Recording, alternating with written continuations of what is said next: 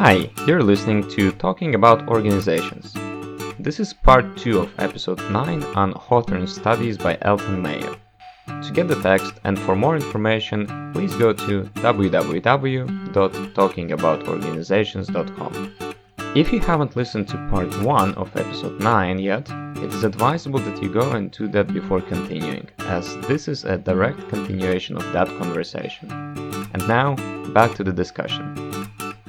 We're talking about the Hawthorne interview studies, which is, as Dimitris pointed out at the beginning of the podcast, the Hawthorne studies were about how worker comfort or comfort affects worker performance.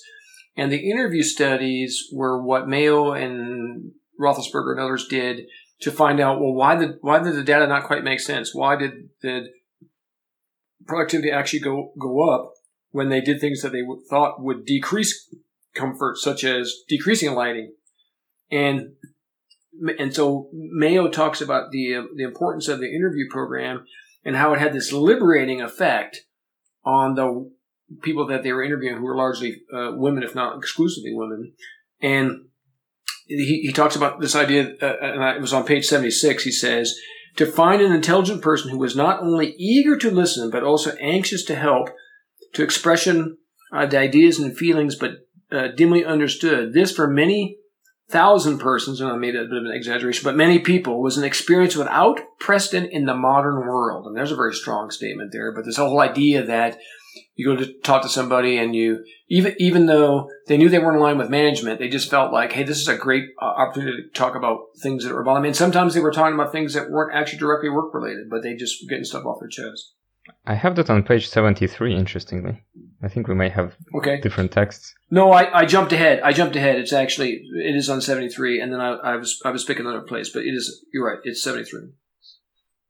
I think we could just rewind a bit and talk about before they started doing the interviews, what they were doing there, which is exactly this thing about trying to understand how controlling different variables of the environment of the worker would impact productivity. Right, very positivist. Here's these variables, we're going to break it down, we're going to see what the impacts are. Great. Exactly, yes. And the interesting thing, and that what was later come to be known as the Hawthorne effect or the observer effect, which is exactly that they started to raise the lighting that they had in the plant, and then they decreased it, and in both situations, productivity went up. And then it was exactly this idea that, people, they're not just like mouses in the laboratory, they have their own understanding on what is going on. And once you start meddling with their situations, they are going to respond because they know they're being observed in an unexpected way. So that is very, that was where the puzzle comes. And then they have this whole interview program exactly to try to make sense of all that. But, we know that now. But imagine if you're Mayo or Roethlisberger or any other person from their team, and you're doing this experiment, and you change one variable and you get a result, and then you change another variable and you get the exact same result. Imagine how perplexing that must have been. Yeah, I'm sure that was actually what we in the States refer to as jaw-dropping, right? Or I think what in the UK you would call gobsmack, right? That it was just, how could this be? And what I find really interesting about this is the fact that the team then said, okay, we need to find out more about this. So just manipulating the variables or changing these things isn't going to tell us enough. So now we need to go interview people. And he actually even goes on to say that a lot of the researchers didn't have the interview skills they needed. They had to work to develop them, that in a way that you could listen. And in fact, I got a shudder when I'm reading it. This idea is, you have to listen non-judgmentally and be receptive and not really say very much. And I was thinking, that's all the stuff I was supposed to do during my dissertation, and messed up, at the very beginning and got in big trouble, rightfully so. I wanted to bring that up because I saw your interview schedule, and it's almost word for word what they have here. Yeah, exactly. So I'm glad it struck you as well. Yeah, I'm glad it struck you as well, because it was the same thing for me. And it took me a while to learn how to become a good listener. And of course, when I was kind of puzzling myself and also struggling, well, how am I going to do this better? I realized I didn't get any training in this. So I wasn't unhappy about that. I just thought, well, I'm going to have to go practice a lot more. And so in my particular case, in fact, I was just giving some advice to somebody about this the other day. I said, I found, people who would let me practice, right? And I don't know, Mayo doesn't really talk about that. Maybe they practice with the the participants of the study. But in my case, I found 5 friends, and they let me interview them, and I worked on my technique that way. So it really resonated with me when he said, "Oh yeah, they don't know how to do this stuff, and it takes a great skill," because it really is a skill. Yes. Although I have to say that the way he describes it, and he has all this idea that how much interviews help on emotional relief, I think that's what he talks about. Yes. It reads to me so psychological and psychoanalytical almost, Yes, because he talks about how he didn't go too deeply down that path, but sure looks like that, because he's talking about how the workers or the participants were having this liberating experience where there was somebody who was actually interested in what they had to say and was taking note of it. And remember, he said there wasn't a lot of interaction where there's back and forth and someone saying, "Oh yeah, you're having this problem," or they're just listening. I thought that was pretty amazing what a big impact just listening had. It is almost lifted from Freud's initial work before he got into his theories on sexuality. What was it called? On dreams? Something? Yeah, dream theory. Yeah, that was there as well, because you can see that through this interview protocol, which starts that give your attention to the interviewee, listen, don't talk, never argue, never give advice, listen to what they want to say, do not want to say, cannot say. And then the last 2 points are basically about helping them free associate, which is a cornerstone of psychoanalytic technique. I mean, I don't have a problem with him borrowing this from psychology or psychoanalysis. If anything, it's reassuring and shows some interdisciplinarity that we alluded to in the first half of this episode. But it is interesting that they don't say that they weren't trained in conducting interviews. It's just that it seems the main paradigm for interviewing back in the day was what we probably refer to as semi-structured interviews or even structured interviews. Right. And here they had to sort of go for this stream of consciousness similar to Davide Niccolini's interview to the double technique. Yes.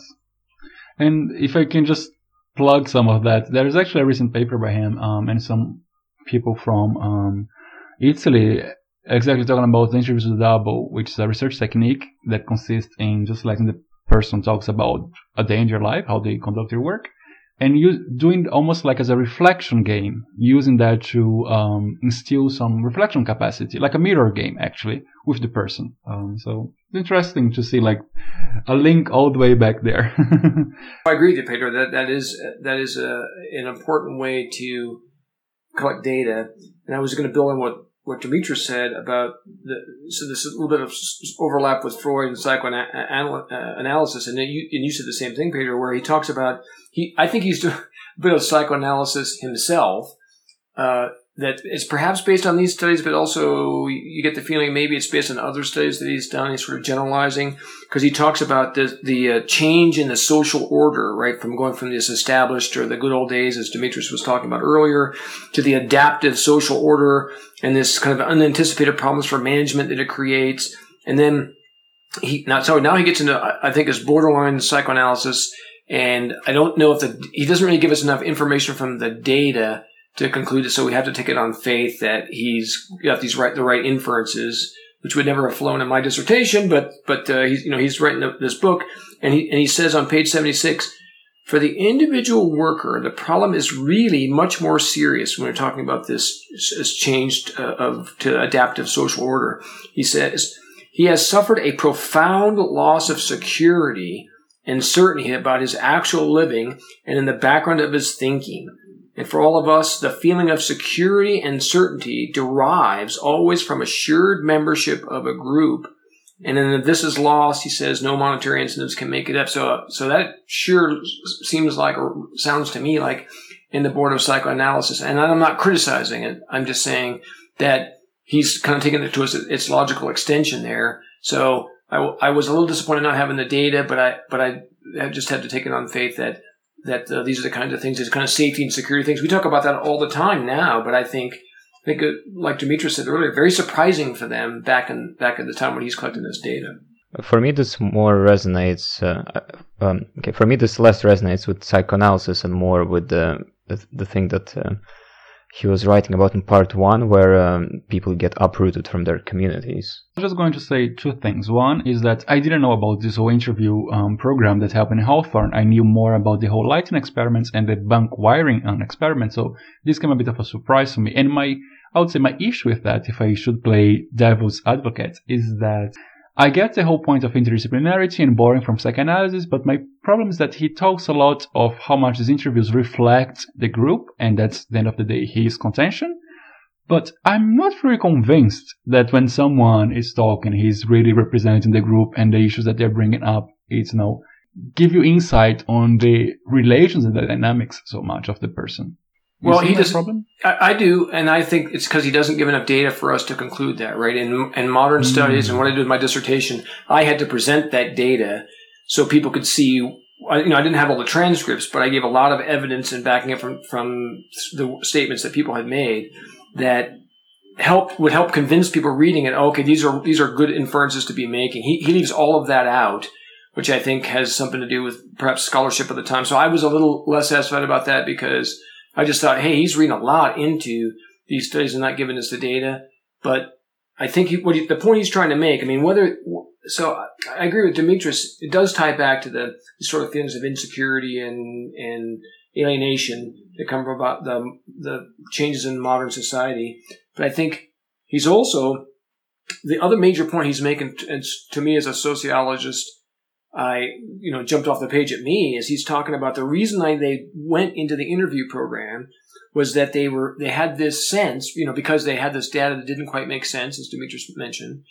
They had this sense that they were missing a excluded determinant. There's a variable that they were leaving out, and that they didn't know what to do, or they didn't know what it was. So they said, well, let's go get deeper into the data. Let's go do this kind of like what he called a clinical study of the situation to see what they can learn about that. So I just thought that was really good because as a qualitative researcher, I'm just there going, yes, that's good stuff. I think what Pedro was alluding to, and I mean, this is an excellent point and you are completely correct, but on the parallel note, I think what Pedro was alluding to is this debate in qualitative methodologies about whether you can actually derive realistic representation of group work through interviewing individuals, because the argument goes that individuals may not necessarily be aware or know what they do in groups when they're reflecting individually. Yeah, it is a challenge. I agree. It's a big problem of generalizing from qualitative research too. That's great, and I think that leads us to the other experiment or whatever, the other case study that happened in Hawthorne, which is the bank wiring thing, in which they got this group of girls, and they put them, I think, in a separate place, and they started experimenting with specific variables, like more rest, less rest. And the interesting thing at that point, if I'm not mistaken, is that they got to suggest what they thought could be done. And I think Yes. And that's when they started to you can really see more of the group dynamics because they were observing a group at work in that case. So I think the methodological takeaway is that if you're doing research on group work, and by extension, pretty much anything to do with organized labor, you should really go and observe what happens in addition or instead or prior to conducting interviews one-on-one. Yeah, and I think they do that. I'm not sure quite what the order is, but he does hint on observing the group work, so it's not clear exactly that come first, to come after. How do they do that?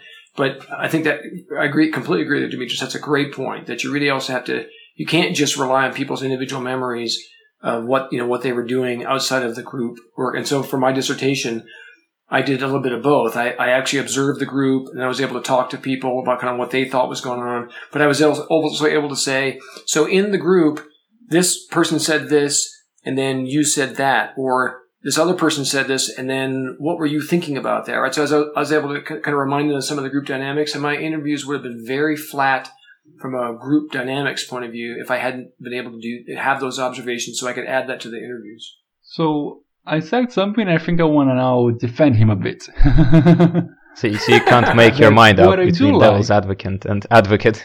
Yeah, exactly. You see, I'm angel's advocate, devil's advocate. I just want to take all sides. Exactly. That's good. You like to look at all sides. That's good. Because there is one thing that I do like when he talks about interviews, and I think actually something later, is that he pretty much says that when you start hearing what all the concerns and the issues that the workers are, you need to be very attentive, not to take the description that they give to be the real cause.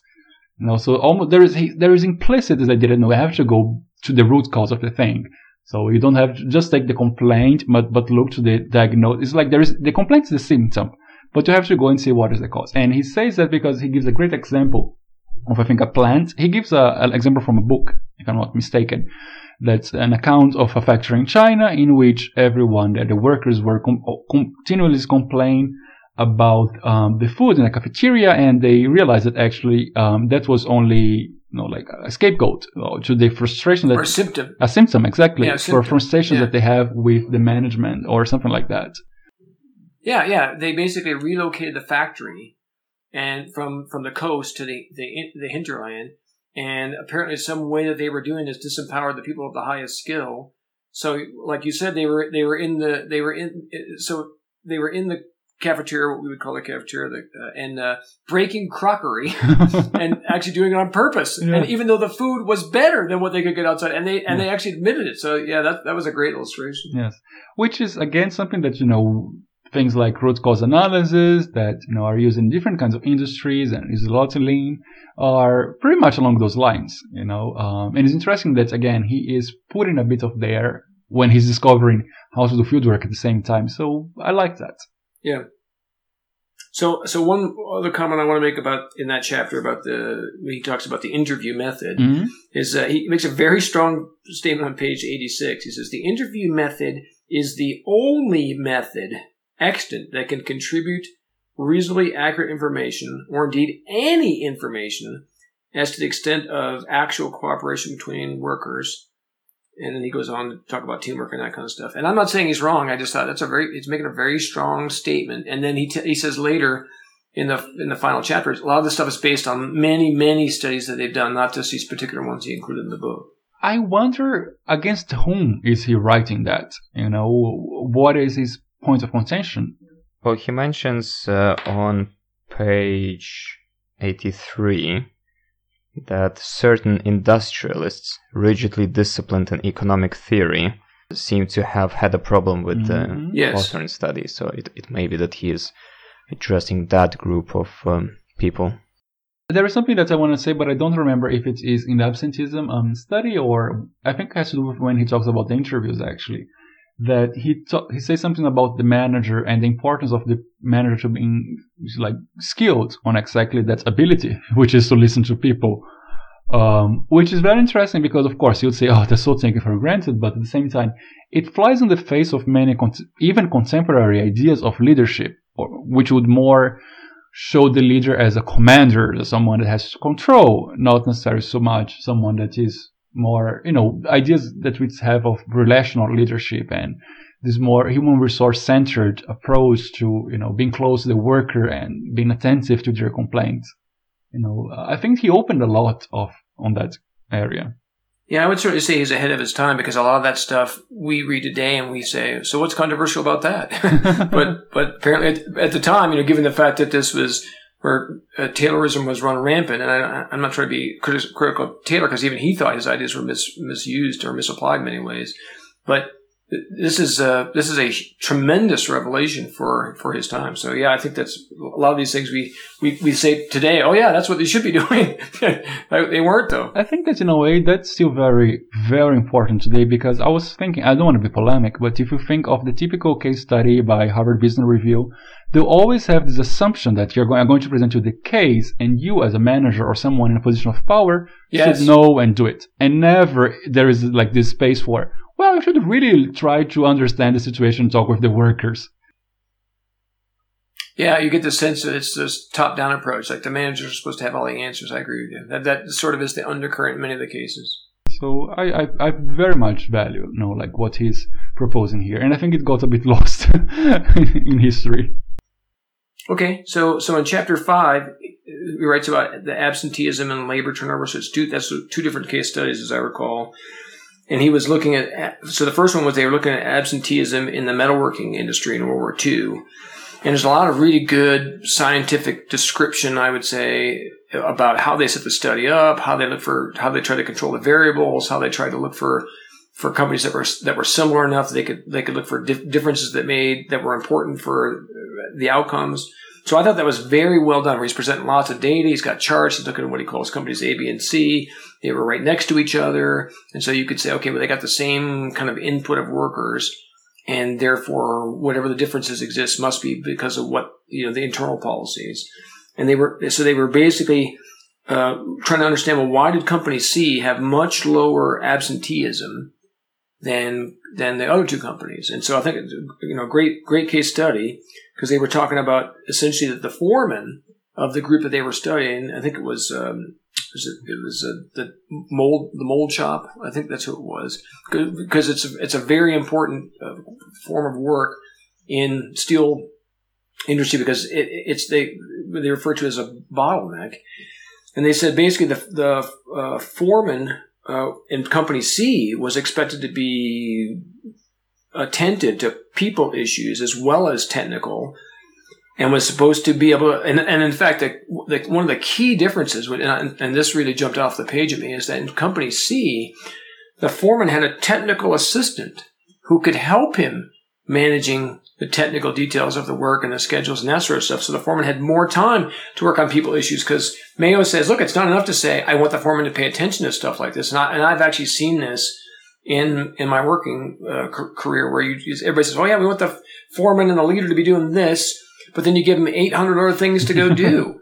And so they're not able to get it go done, or you give them these jobs to do that basically tie the person to a computer, entering data all day. And then we say, well, how come that person's not out supervising their workers and trying to understand how to help them and what their issues are? Well, because we create these systems that keep him or her from doing that.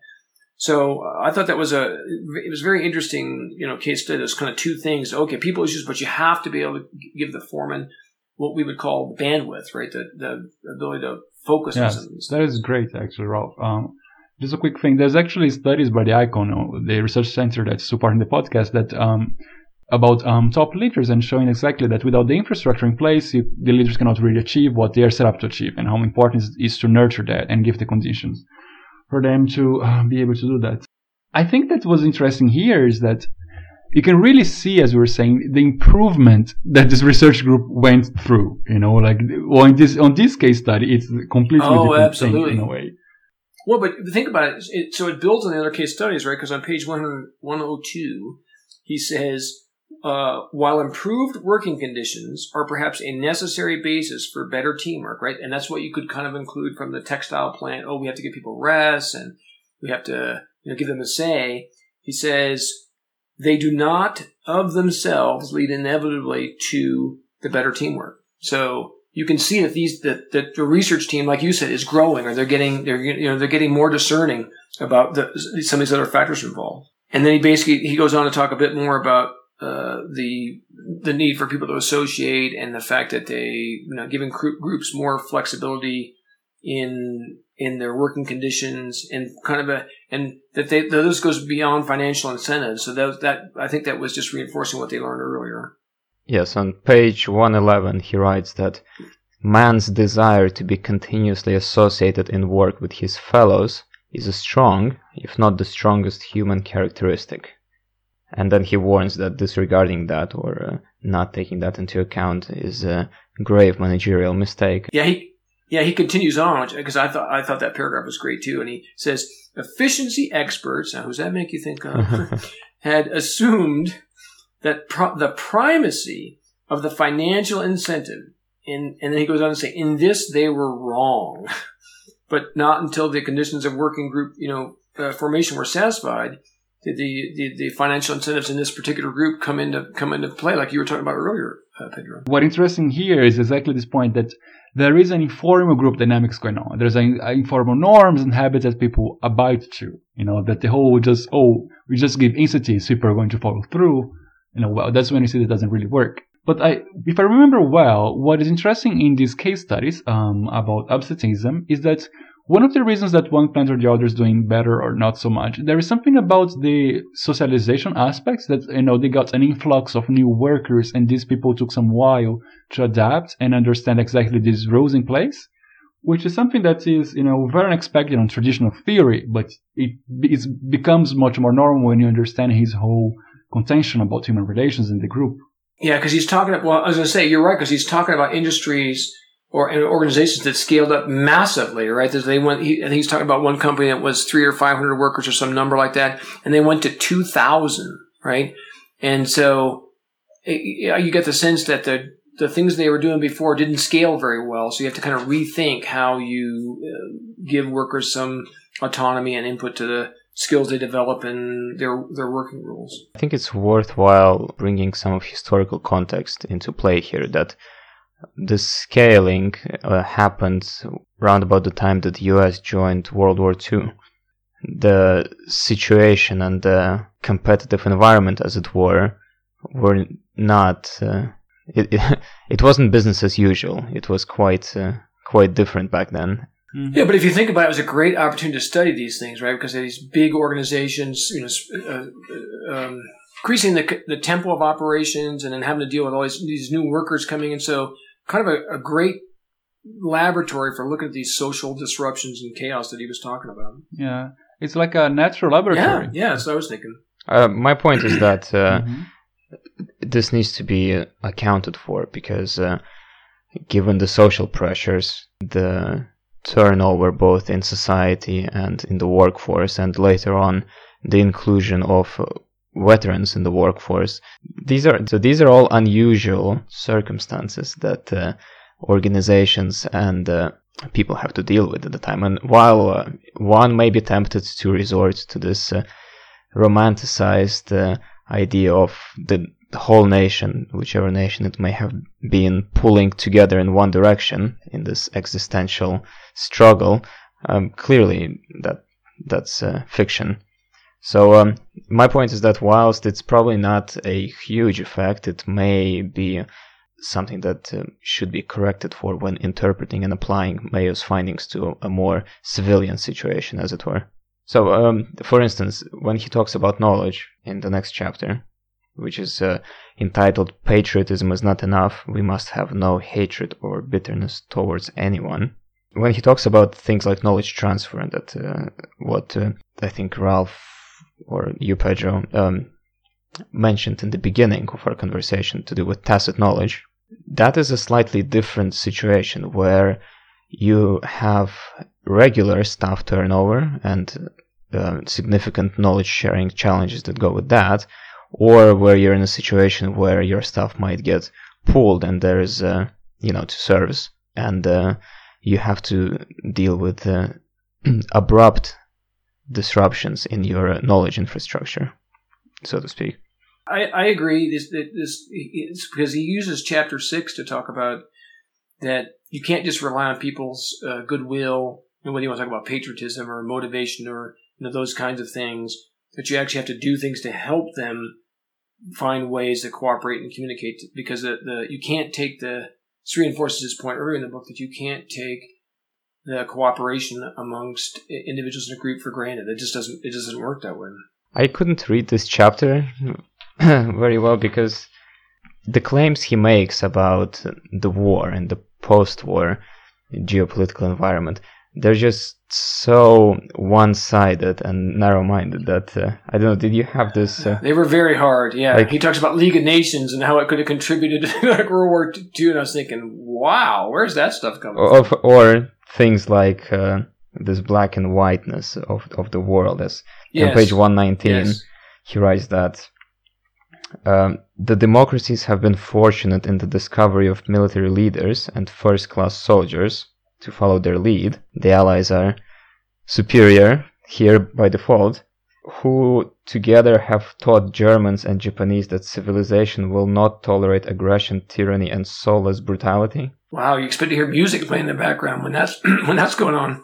I was just going to add that, it's interesting. He is a good field worker in a way in which he gave us all these tools that became common about doing research in organizations, but when he launches himself in this kind of social commentary, both in the beginning and at the end of the book, it doesn't really fly well.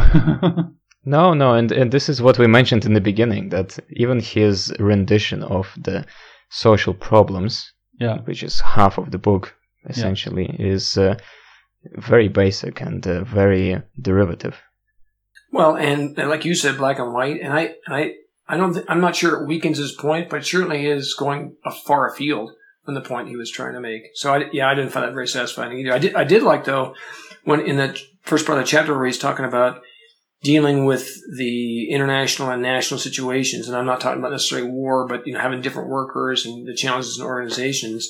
He said basically you have to go the way of science, and he breaks down the steps. Basically firsthand knowledge and knowledge of acquaintance of the details of what's going on the ground, like Petros said earlier, and then this being the administrator or the clinician or the artisan, having the intimate knowledge of the facts.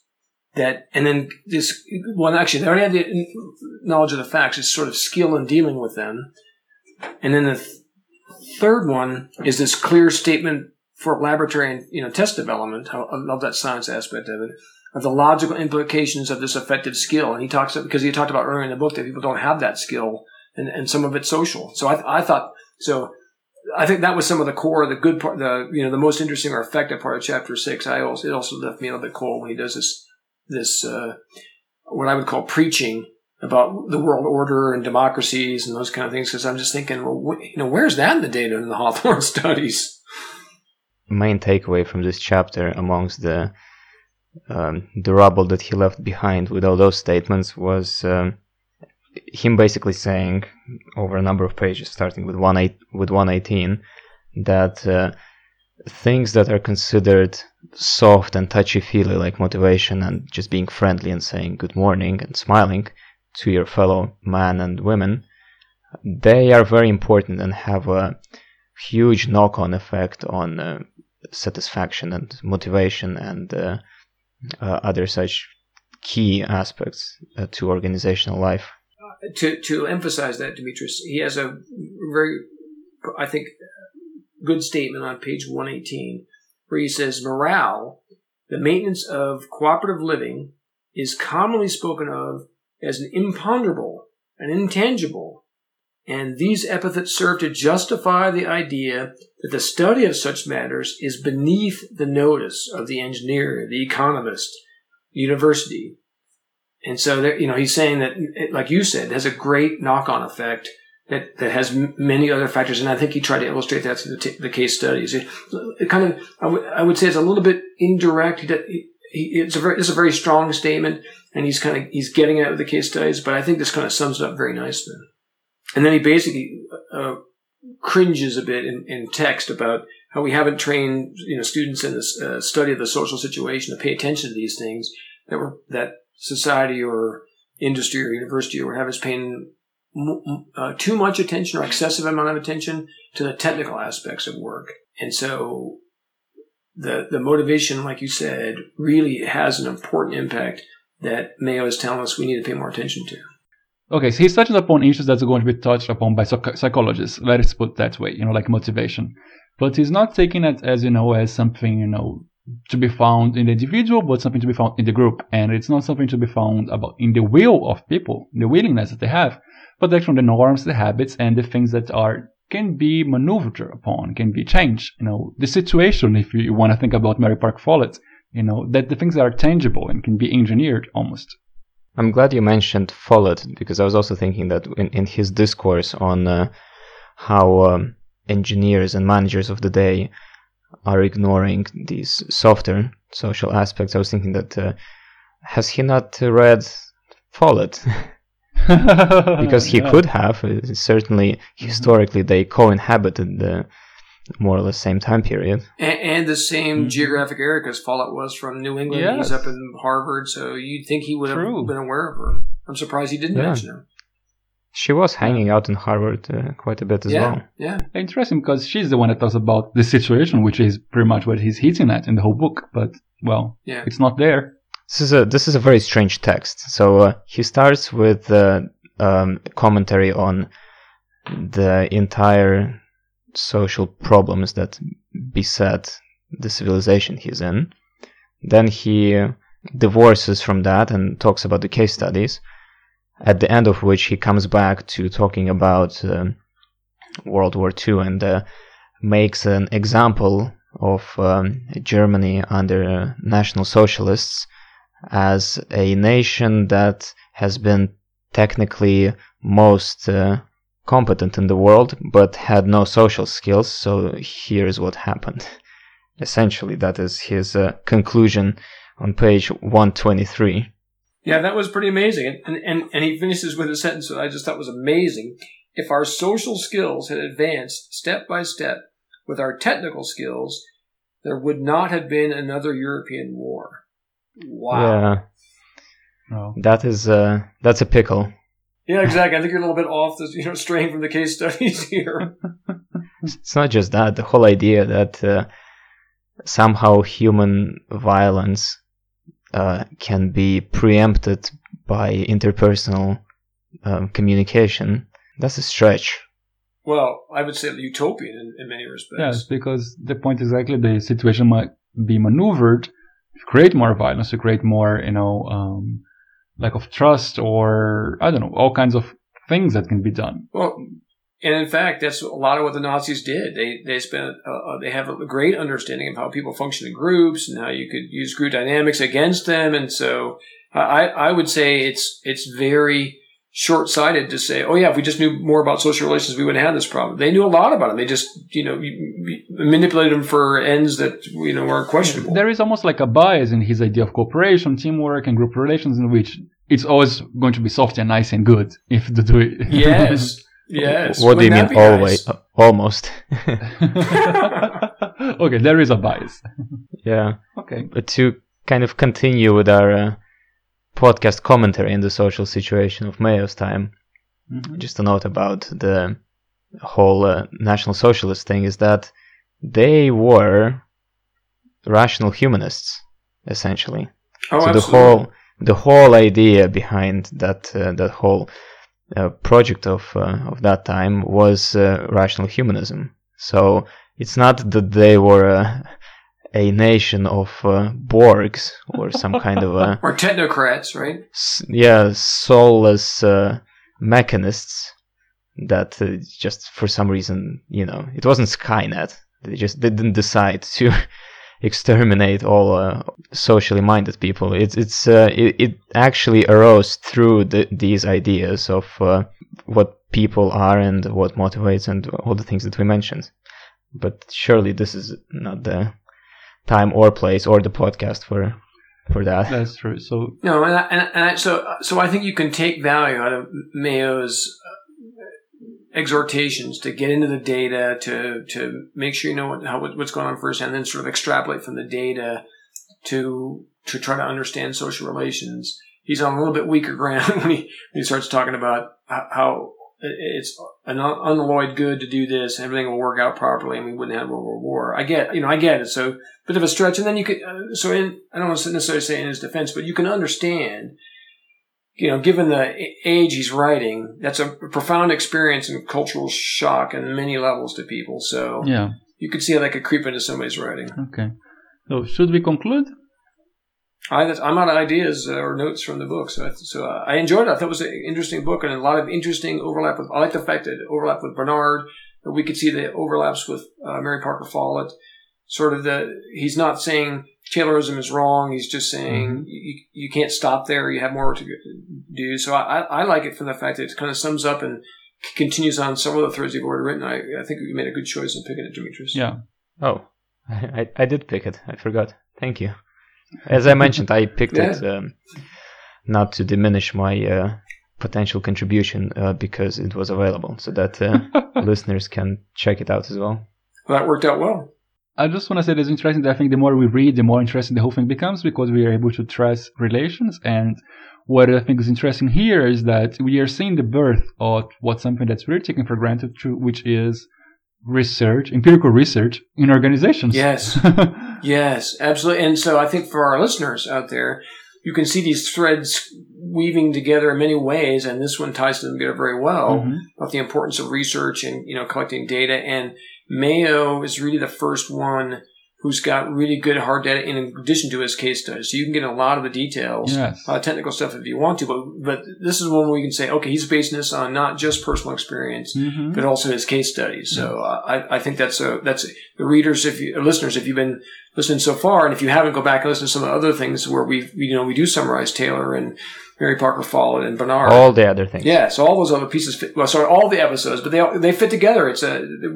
I think that's one of the nice parts about what we're seeing in the podcast is these strands weave together, and I know we're going to do that in the future. Well, I mean, with the exception of episode on Maslow and episode on Carnegie Mellon School, we're pretty much still in the same time period, which is between the late 19th century and a couple of opening decades of the 20th century. So a lot of what management is based on, that all sort of happened through this collection of greatest hits that we're going through. Yep, and you can see that. And that concludes episode 9 on the social problems of an industrial civilization, one of the texts of the famous Hawthorne Studies by Elton Mayo. Thank you for listening. Next time we have something special planned to celebrate our 10th episode. We are going to discuss a film, 12 Angry Men. As always, for more information about that, please visit our website at www.talkingaboutorganizations.com or get in touch with us on Twitter, Facebook, LinkedIn, our website, or now Instagram as well. All links to social media are available from the website. If you're enjoying the podcast, please tell your friends, colleagues, and students about us. If you feel like you might want to get involved in one way or another, we have just launched a new section of the website under the podcast menu, where you can learn more about how that can be arranged. We are always very keen to interact and work together with our listeners. Thank you for joining, and I hope to see you next time as we watch and discuss our first management film, here on Talking About Organizations.